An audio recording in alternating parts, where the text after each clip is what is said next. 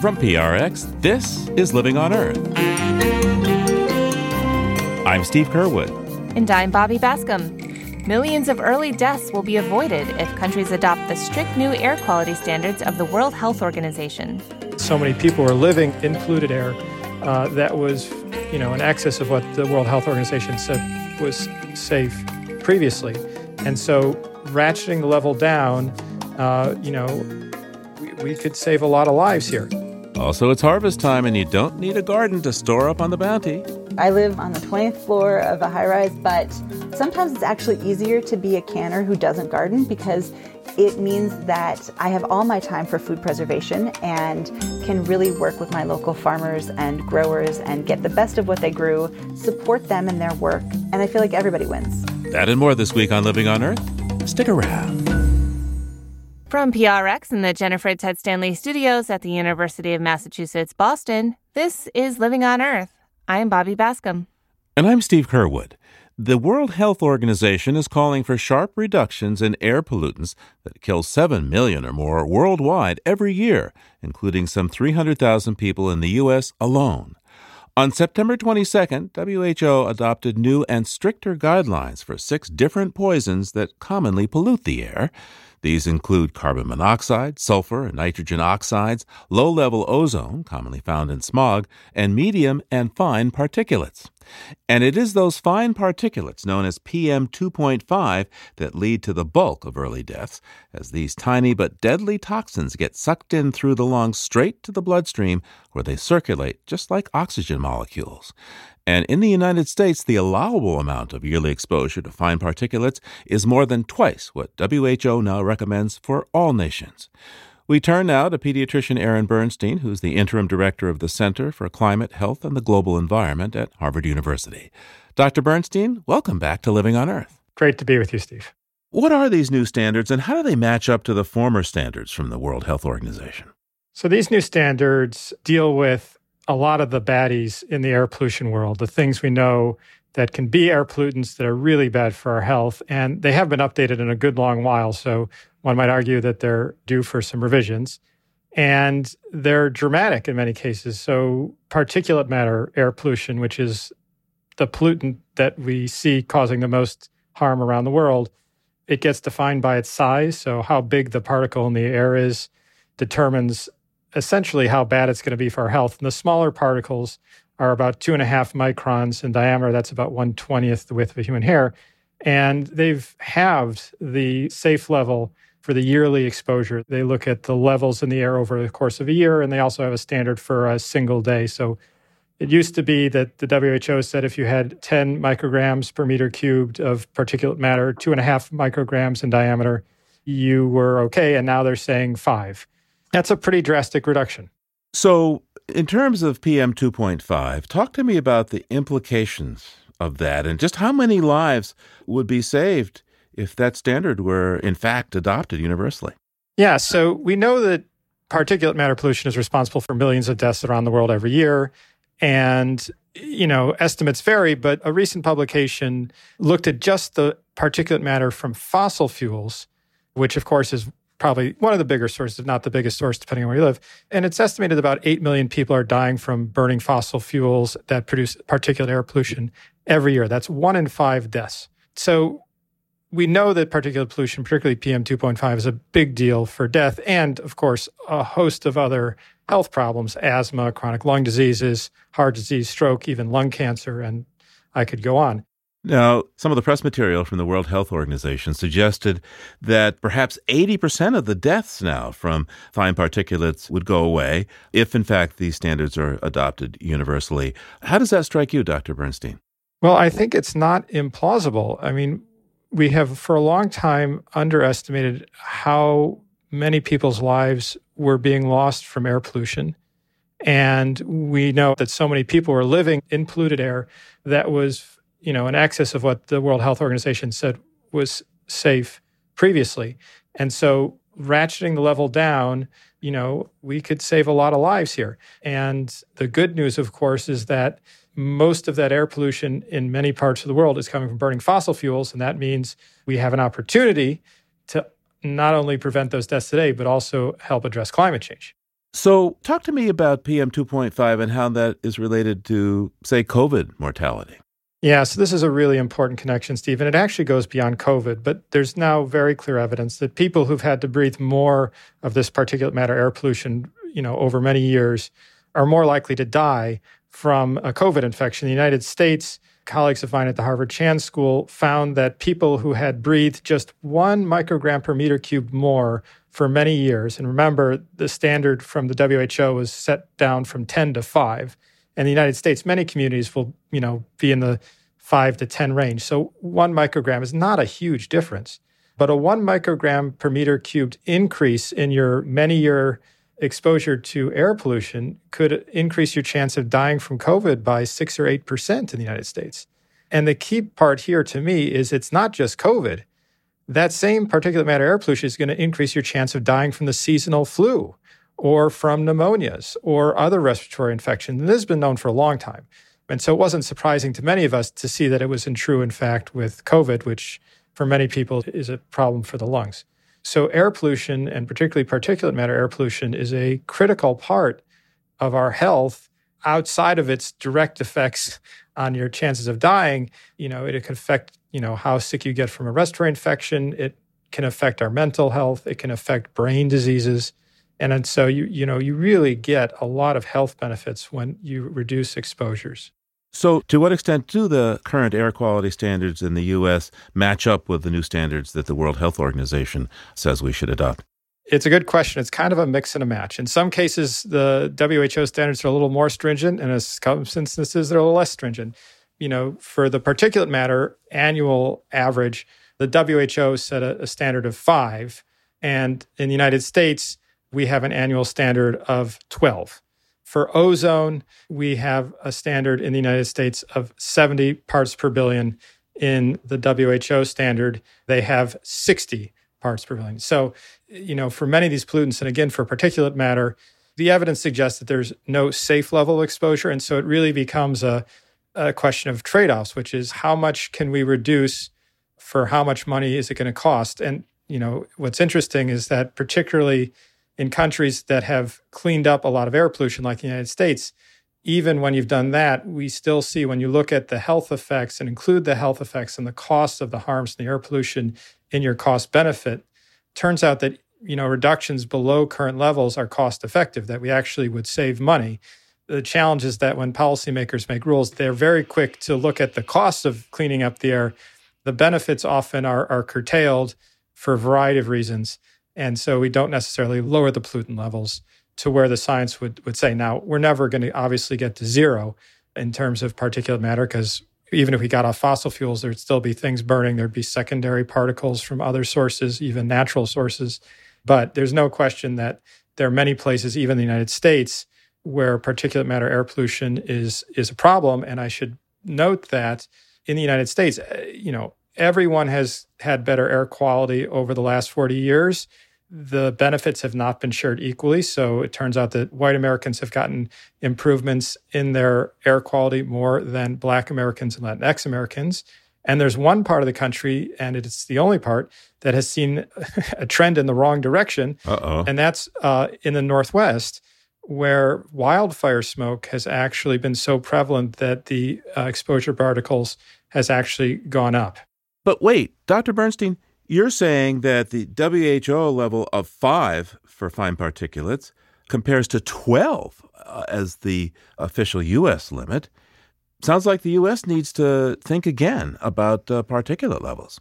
Yeah, well, the science would certainly suggest that there are harms happening at levels below the current air quality standard. And, the Clean Air Act in the United States directs EPA to review the science and to set standards that are protective of health, including for vulnerable populations. And so we can expect that EPA is likely to lower the exposure standard for particulate matter.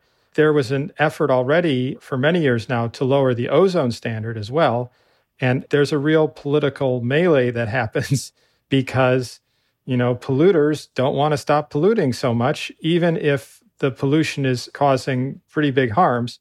And again, there's a huge equity issue here. It is in an era where we're also focused on addressing, systematic discrimination, it's hard to look at the data that makes so clear that if you're a Black American or a Latinx American, not only are you exposed to way more of this pollution because of where you live and where those places are in relation to power plants and roads, you're the least responsible for producing it.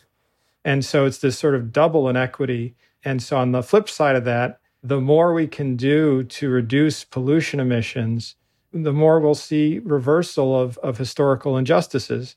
And so I'm cautiously optimistic that the more we shine light on these inequities, the toll that pollution from burning fossil fuels is having, the more political will we'll see to get it even cleaner than it is. Aaron Bernstein is the interim director of the Center for Climate, Health, and the Global Environment at the Harvard T.H. Chan School of Public Health and a pediatrician at Boston Children's Hospital. Ari, thanks so much for taking the time with us today. Thanks for having me, Steve. It's time now to take a look beyond the headlines with Peter Dykstra. He's an editor with Environmental Health News at ehn.org and dailyclimate.org. He's on the line now from Atlanta, Georgia. Hi there, Peter. How you doing? What you got for us today?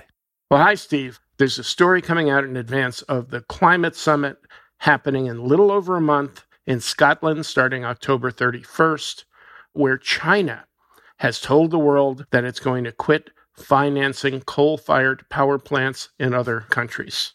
Well, that's pretty good news. I mean, China has been exporting a lot of coal-fired power plants, but on the other hand, they have like over 900 themselves. Doesn't sound like they're going to shut those down or stop building those at home. Now, China has 4 times as many coal-burning power plants as the next leading nation, which is, of course, the United States. We're talking about the financing of a dozen coal plants in South Africa, other nations in Southeast Asia, Pakistan, South America. I don't think anyone is regarding it as a huge turnaround by China, still the world's largest emitter, with the U.S. and India not too far behind. It's nice, though, to see China put something down on the table, because before Paris, the U.S. and China got together and really hammered out a lot of the details of a deal. But right now, the U.S. and China don't seem to be getting on and seem to be in any kind of mood to develop an agreed-upon climate plan. So this could be good news. That's right, but it's past time for us to quit playing 2 steps forward and 1 step back on climate. Indeed. Hey, what else do you have for us today? Here's a term that'll give you the creeps a little bit, and it's happening along the U.S. East Coast, among other places, the phenomenon of ghost forests. These are coastal wetlands forests, trees like cedar trees that are dying off as saltwater intrusion reaches into freshwater wetlands and kills the trees, turning them from verdant green to stark white. And I gather some of these have been seen in your old home state, New Jersey. That's right. Jersey, with all the wetlands and the pine barrens, is an unfortunate leader in this environmental setback, but it's happening up and down the coast. And saltwater intrusion isn't just a factor in killing off coastal forests, it's a factor in potentially killing off coastal water supplies.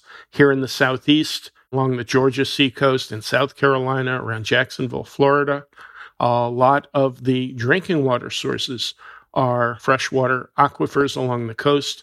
As saltwater literally gets sucked in and pushed inward by sea level rise, it's going to contaminate those aquifers, putting them out of reach just as populations along the coast continue to grow.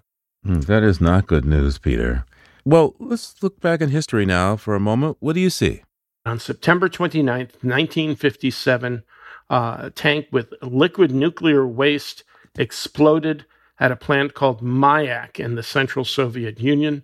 Hundreds of square miles downwind were contaminated by radiation.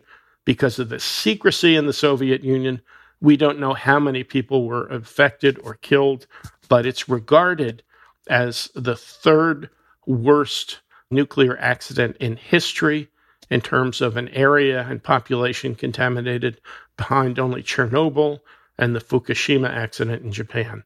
And I remember hearing something about Chelyabinsk. This is the same place? Yes? No? It's the same place. So good were the Soviets at keeping secrets about their nuclear work that Chelyabinsk was actually a huge, teeming nuclear city that no one knew about. It was deeply contaminated. And again, we still don't know quite how much, how fully, or whether it's still contaminated. But what became known as the Chelyabinsk accident was one of the worst ones we've ever had. Well, let's hope that those kind of accidents stay in the history books, Peter. Peter Dykstra is an editor with Environmental Health News. That's ehn.org and dailyclimate.org. Thanks so much. We'll talk to you again real soon. All right, Steve. Thanks a lot. Talk to you soon. And there's more on these stories at the Living on Earth website. That's LOE.org. Coming up, fall gardening tips from our gardening guru. That's just ahead on Living on Earth.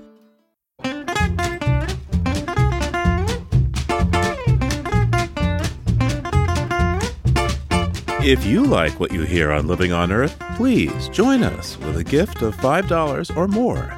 Just go to LOE.org and click on Donate at the top of the page. And thank you.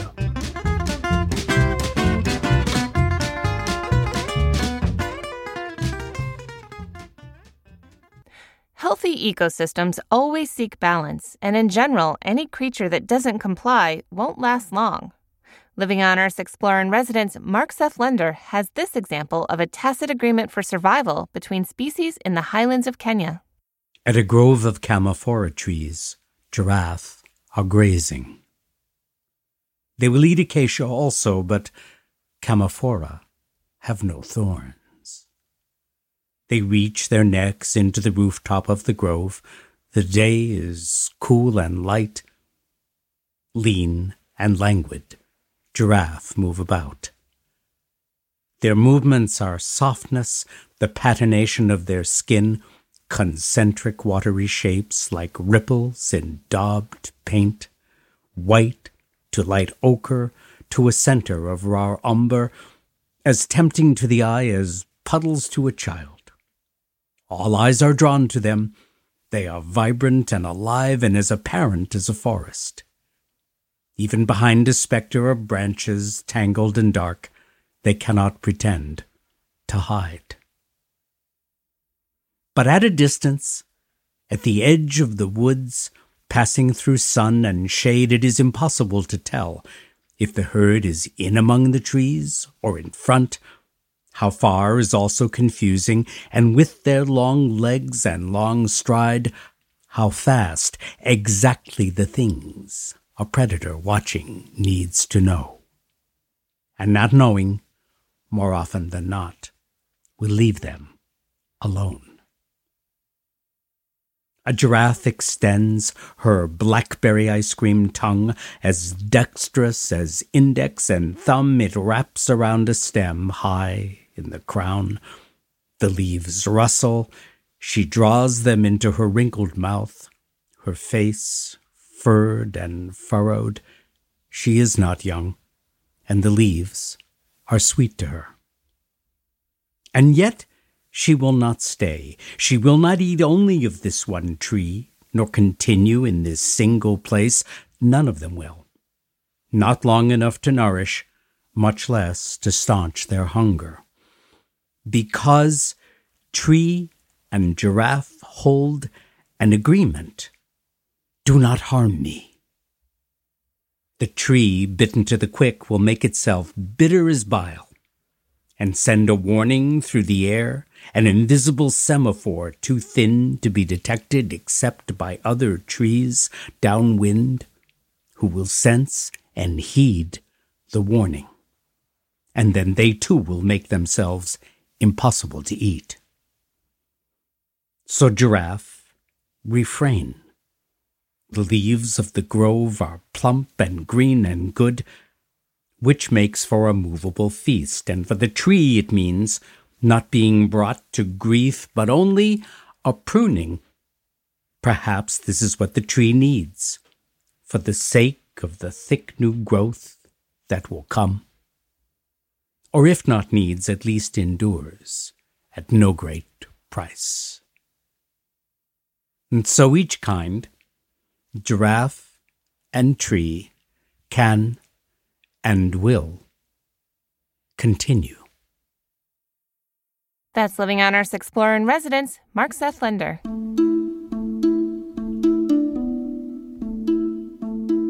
The next meeting of the Living on Earth Book Club is coming up on October 5th at 8 p.m. Eastern.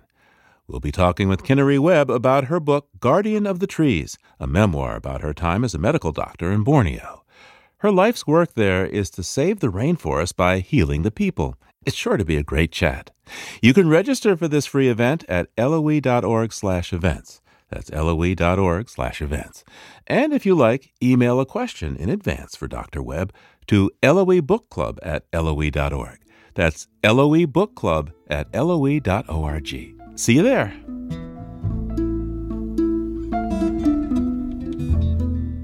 So, Bobby, September 20th was the harvest moon. It was, yeah. And I managed to get a few tomatoes out of my little garden bed, especially the sun sugar cherry tomatoes that Michael Weishaupt suggested in the spring. But I know you actually have a pretty big garden at your place, so how did it go this year?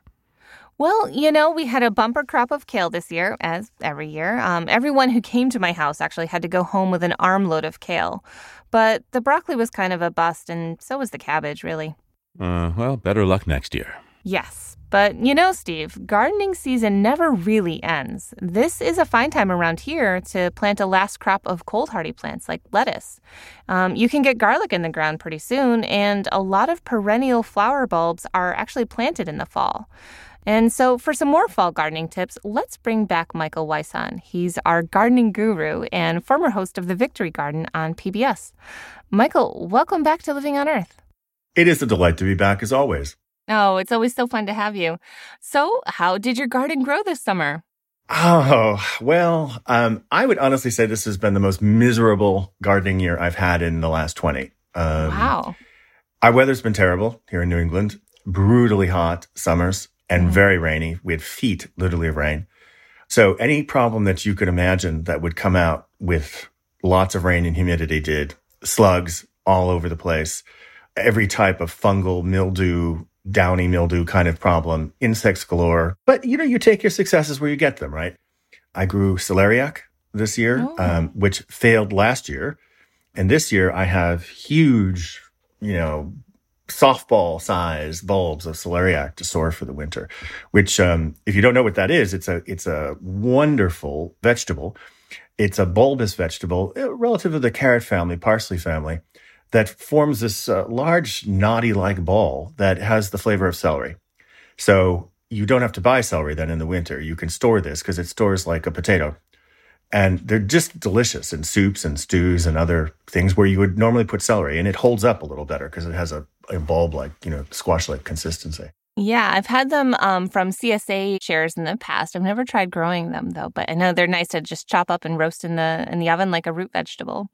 Exactly. And, they're really interesting plants. You can eat the greens, which look like celery and taste like celery, very strong celery. But they're a very handsome plant. I was very excited. So that did well.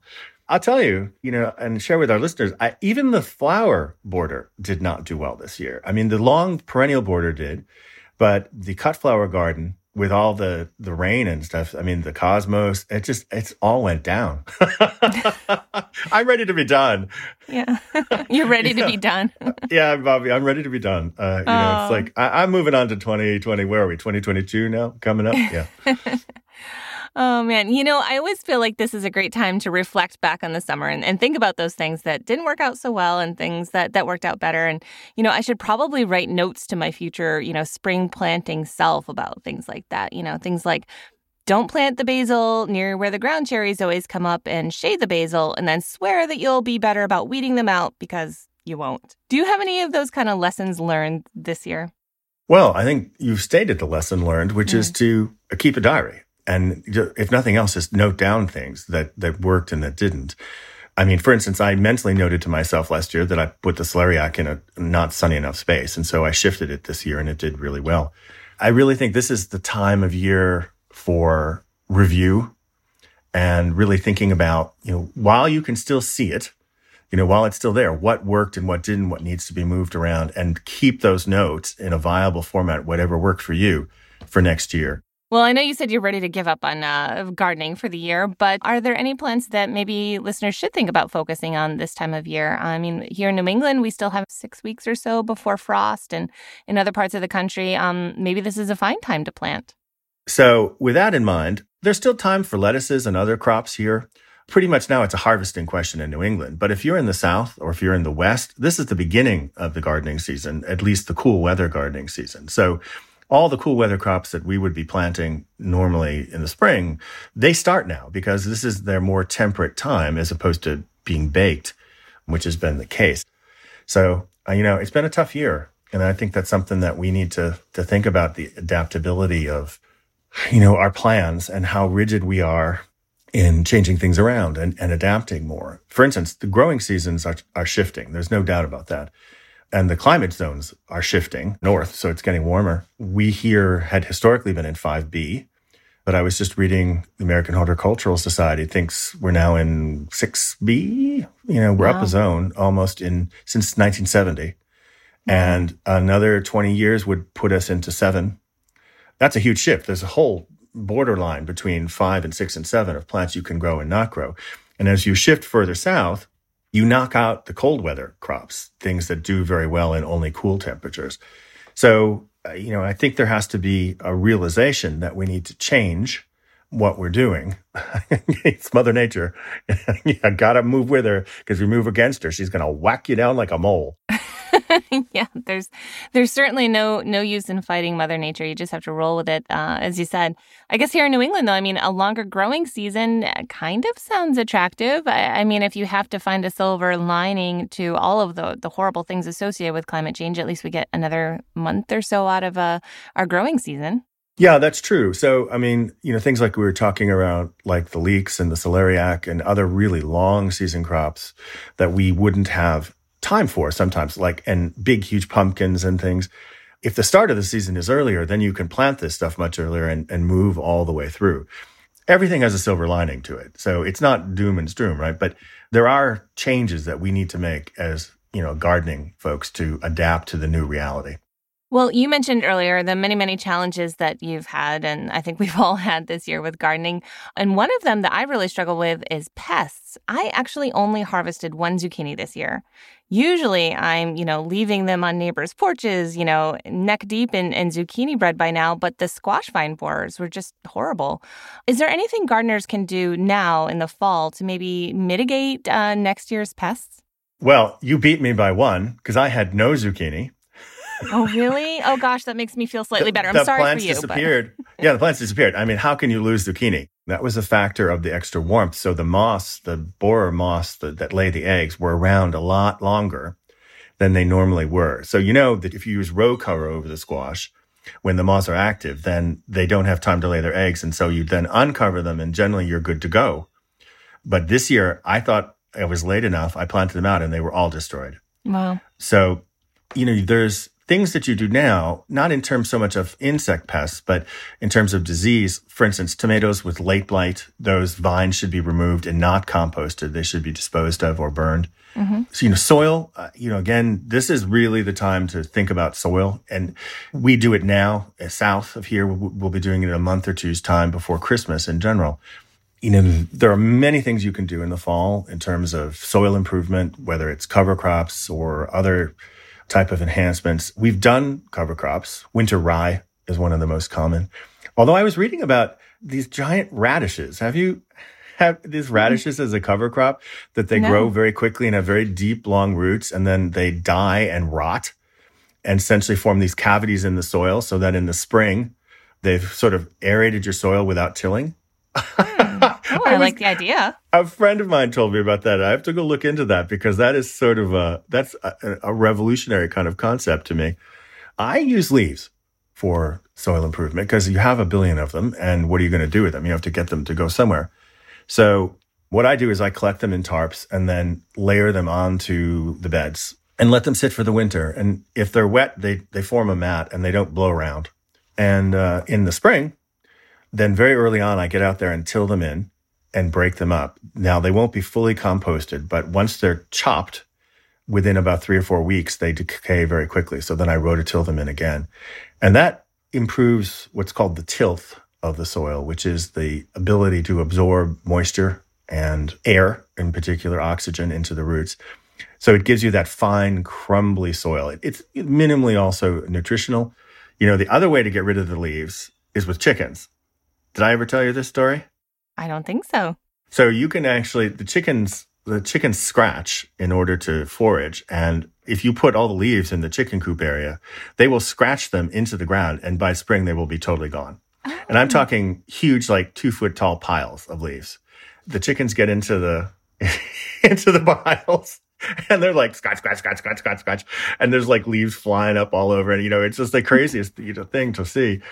And essentially they do what the rototiller does in the spring, right? It just eliminates them entirely. So if I have too many leaves I don't know what to do with, rather than hauling them to the town composting area, I just give them to the chickens. So. Yeah, you and I both have chickens, and I love this idea of a chicken tractor, they sometimes call it. The idea being just let the chickens into the garden when you're done growing everything, because otherwise they'll, peck holes in every tomato you have. But you let them into the garden, they eat the grubs and snails and all these little things that are going to cause you problems, scratch up the soil, maybe leave some fertilizer behind. Do you ever do that sort of thing? I am too lazy to roll a giant chicken caravan around my property.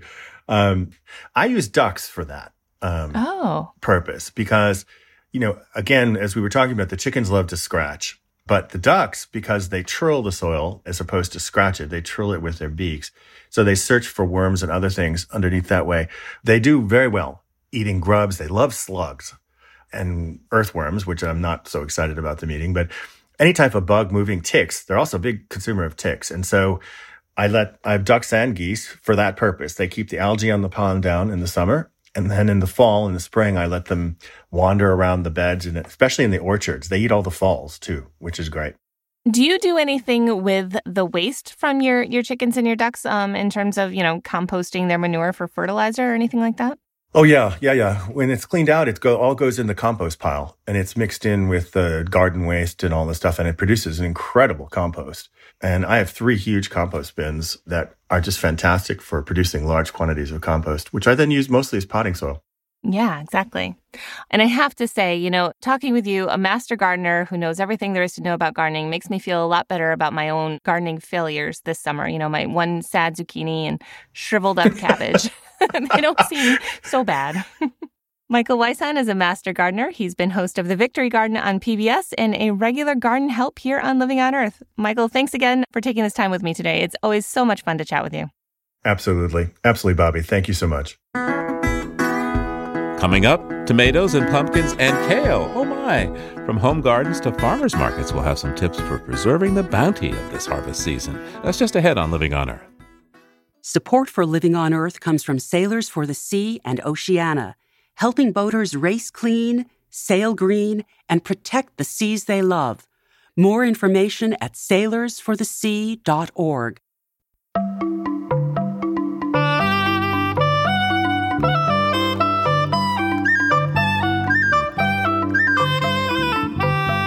The fall harvest season is upon us, and for the birds, that means it's time to migrate. BirdNote's Mary McCann has more. In September, Arctic terns fly south over the ocean from Alaska all the way to Antarctica. Also in September, the last rufous hummingbirds depart their breeding range in the west, following floral highways of mountain wildflowers south to Mexico. Ruby-crowned kinglets are leaving the northern evergreen forests where they nest on their way to milder climates. Each of these birds is migrating, but on a very different course. All have the same adaptive goal, making the most of food and breeding opportunities that change with the seasons. Arctic terns follow one of the longest annual migrations, traveling as much as 44,000 miles each year. Arctic tundra provides their ideal nesting site in summer. The Antarctic, the ideal feeding grounds in our winter. Rufous hummingbirds are medium-range migrants, traversing about 5,000 miles a year between temperate and tropical nectar sources. Some ruby-crowned kinglets are altitudinal migrants, especially in the west. They may remain close to the same latitude all year, but spend the cold months in the relative warmth of the lowlands, dining on insects and their eggs. In summer, you'll need to ascend thousands of feet into the western mountain ranges to hear the kinglet's exuberant song. I'm Mary McCann. For photos, migrate on over to the Living on Earth website, loe.org. So, Bobby, before the break, you talked with Michael Wison about your gardening setbacks and successes. And now it's the end of the season, so what are you planning to do with all your excess produce? Well, I've been freezing a lot of tomatoes this year, and we actually made apple cider last week with most of our apples. You know, the harvest season right now is really a sweet spot when many gardeners and farmers markets still have summer produce like tomatoes and cucumbers, but fall pumpkins and apples are also abundant. Right. For my grandmother, like so many of her generation, this was the time to can, pickle, and dry food to get through the long, cold days of winter ahead. Yeah, it sure was. But today, we really waste a lot of food in this country. Between 30 and 40% of all food produced in the U.S. is wasted.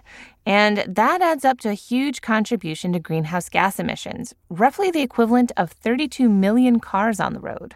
Oh, yeah. And yet people still go hungry, huh?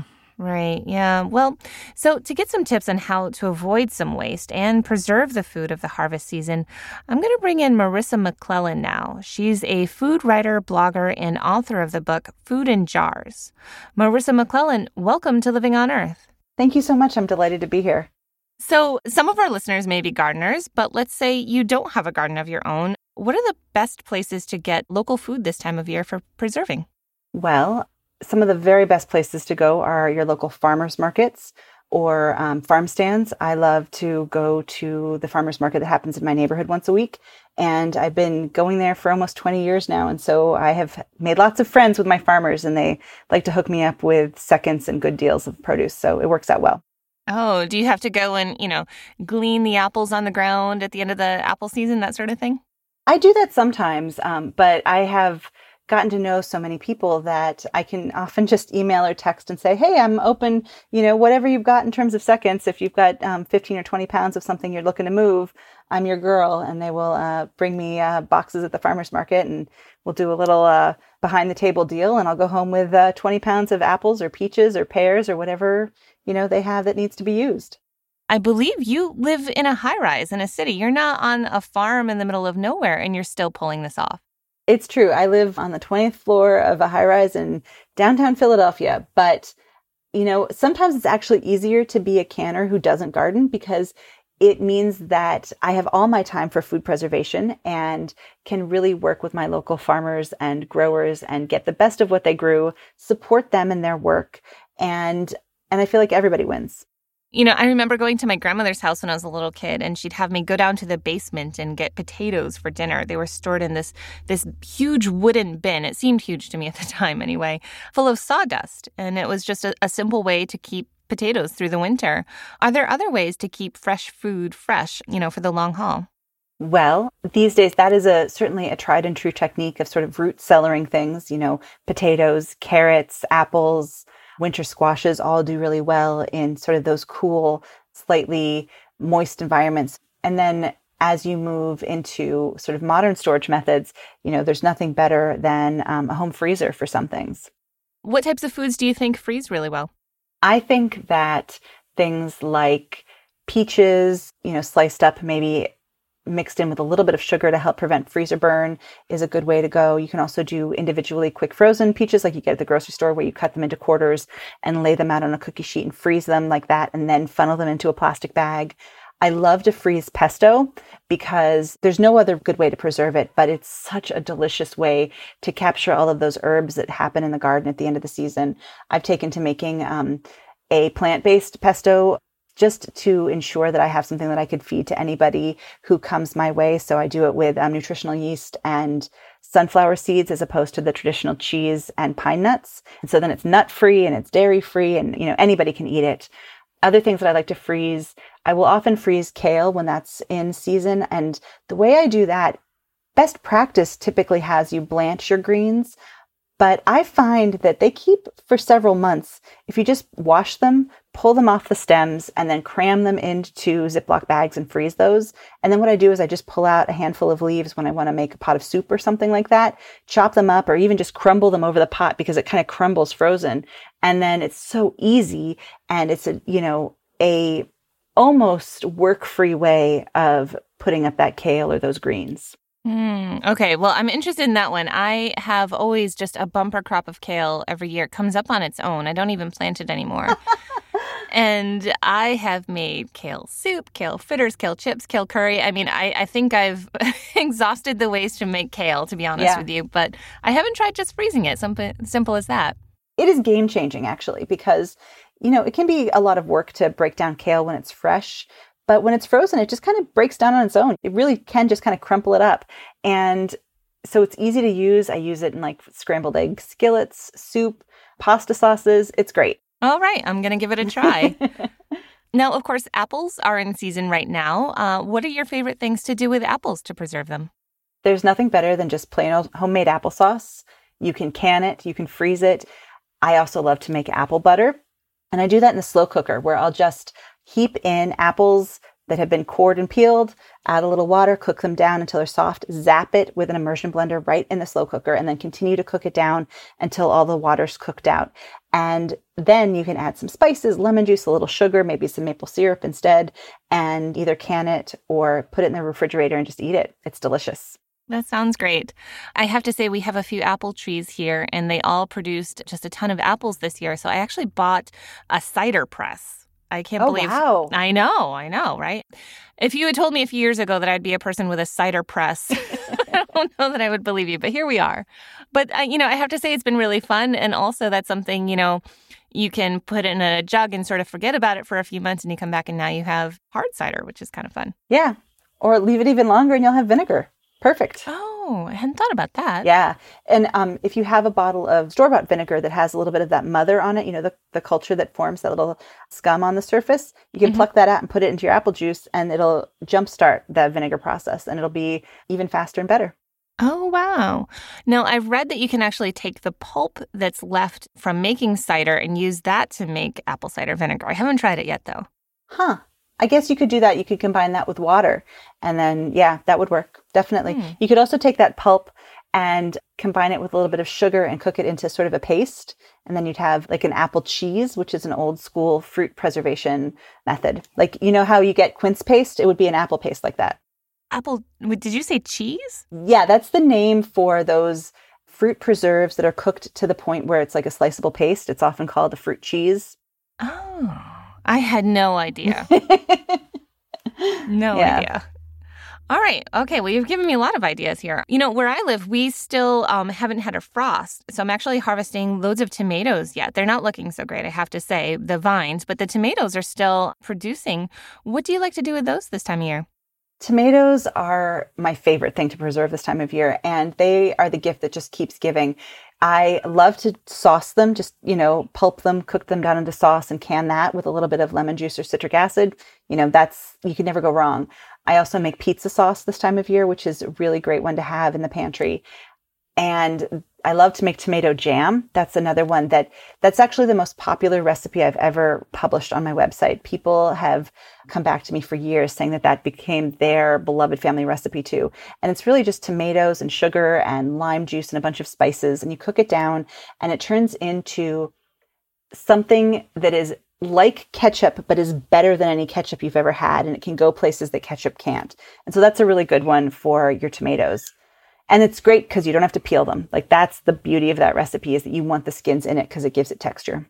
What about roasting tomatoes or, even sun-dried tomatoes?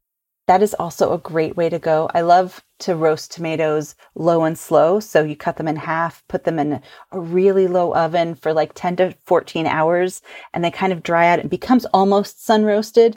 And then it's just like this concentrated tomatoey nugget. And then you can either freeze them or you can puree them into sauces and, proceed with canning them that way. But they are delicious.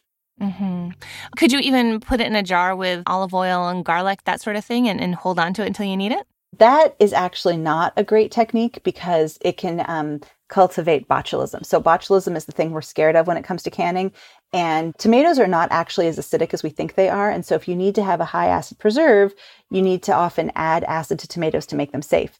And then if you add garlic, which is a low acid food, to a tomato, and then you create an anaerobic environment with that olive oil, it can create something that's potentially deadly. So it's better if you're going to add garlic that you keep lots of oil out of it and then either freeze it or refrigerate it as opposed to canning it, because you just want to be safe.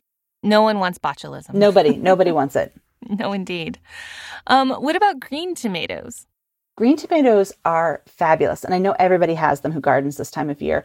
I love to turn them into chutney, and chutney is such an easy preserve to make. There's no technique, there's no set point you're looking for. You chop up the tomatoes, you put them in a pot with sugar, vinegar, onion, maybe some raisins or other dried fruit, and spices, and you just boil it down. You just keep cooking it until it's thick. Like that's it. And you can do it slower and it'll take like 2 or 3 hours. You can do it a little bit faster if you have to monitor it. And it'll take maybe 90 minutes. And then once it's thick, once it's not looking at all watery, it's done. And you can water bath can it as long as you're following a recipe that was created with that acid balance in mind. Or you can just put it in the refrigerator and eat it up. But it's great, particularly if you're planning ahead for the holidays, because it's great on a cheese board. It's great with the roasted turkey and roasted meats that we see a lot of times as we head into the holidays. It's also even great with latkes. So it's a really good one for this time of year. What about pickling produce? I know pickles aren't exclusive to cucumbers. What else do you like to pickle? Well, this time of year, I love to pickle the last zucchinis. They make a great pickle. Just you treat them like a cucumber, slice them up, and I like to make them as refrigerator pickles. I also love to do carrots this time of year. Just make carrot coins or carrot spears and do them in the same kind of dilled and garlicked brine that I would do cucumbers in. Even the Brussels sprout is a really good candidate for pickling this time of year, and they are better, I find, if you do them fresh, because if you don't process them in a boiling water bath canner, because then they're crispy and you don't get that kind of signature cooked cabbage stink that you would get. And so those are great. Cauliflower is another one. Cauliflower makes a really great pickle. I like to do it with a lot of lemon juice because that helps prevent the cauliflower from turning gray in the jar. And cauliflower can turn a little gray, but the lemon juice helps keep it nice and bright and white. Well, pretty soon, of course, Halloween will be here. Is there anything that we can do with those leftover jack-o'-lanterns when the holiday has passed? I know they're not the best pumpkin for cooking usually because they're so big and a little bit more watery. They're not as sweet as we usually like pumpkins to be. But what can we do with them besides just throw them in the compost? Well, if you've already carved it and it's been out for a few days, it might not be great to cook down. But if it's still in good shape, or you've got a pumpkin you were just using for decor and it wasn't carved up, here's what I would do. I would take it and I would roast it. You can either roast it whole if it's still intact, or if you've got a jack-o'-lantern where you carved it that night and it's just out for Halloween and then you bring it back in, you can cut it up into pieces and roast it. And then, 300 or 350 degrees Fahrenheit, roast it just till it's tender. Then you scrape the flesh out of the skin. I also like to put those seeds aside, and you can grab the seeds even if you've roasted the pumpkin, and scoop them out, separate the seeds from the stringy mess. And then what I like to do with the seeds is boil them in some salted water, then drain them and then roast them. And by doing that, you get the salt. The salt infuses the seeds and just makes them more flavorful. But then once you've got the pumpkin flesh, you scrape it out of the skin. And what I like to do is puree it and then drain it. So because those big pumpkins for Halloween, those big jack-o'-lanterns can be very watery. And so you want to concentrate the flavor of the flesh. And so you've already kind of concentrated the sweetness by roasting it. And then you scrape it out and you puree it in a blender or use an immersion blender and kind of zap it. And then put it in a fine sieve and let the water drain out. And if you don't have a fine sieve, you can line a colander with cheesecloth or even just a clean, thin kitchen towel and let the water drain out. And then what you have left is a very concentrated, hopefully fairly thick pumpkin puree that you can pack into containers and freeze and then use in like pumpkin bread. You could use it as sort of like a pumpkin souffle. I also like to take those containers. I tend to freeze it in 2-cup portions and stir it into risotto into the fall and winter. That's delicious because you've got that kind of creamy rice. You stir in the pumpkin. It makes it really rich. So that's great. You can also cook it down into pumpkin butter, which is delicious. I like to combine it with maple sugar and spices and a little bit of lemon juice and cook it down. And then that's something that I keep in the fridge or I freeze. Pumpkin butter is too low in acid to be canned safely, but it's still delicious just to have on hand. Mm-hmm. And of course, pumpkin pie. And of course, pumpkin pies. I feel like that, it's so obvious it goes without saying. Of course. Marissa McClellan is a cookbook author, food writer, and creator of Food in Jars. Marissa, thank you so much for taking this time with me today. Thank you. It's really been a pleasure. Oh, thanks, Bobby. Now I have some great ideas for what to do with all those pumpkins in front of my house. Yeah, me too. I'm really not a fan of green tomatoes, but I may have to try that green tomato chutney. Well, that sounds good. You cook, I'll taste. Okay, as long as you clean up after.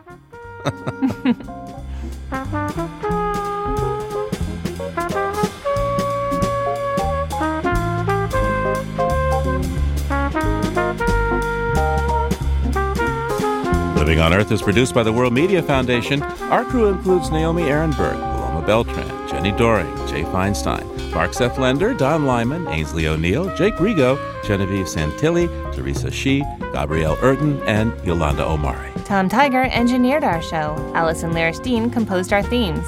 Special thanks this week to Destination Wildlife. You can hear us anytime at LOE.org, Apple Podcasts, and Google Podcasts, and like us, please, on our Facebook page, Living on Earth. We tweet from @LivingOnEarth and find us on Instagram @LivingOnEarthRadio. I am Bobby Bascom. And I'm Steve Curwood. Thanks for listening.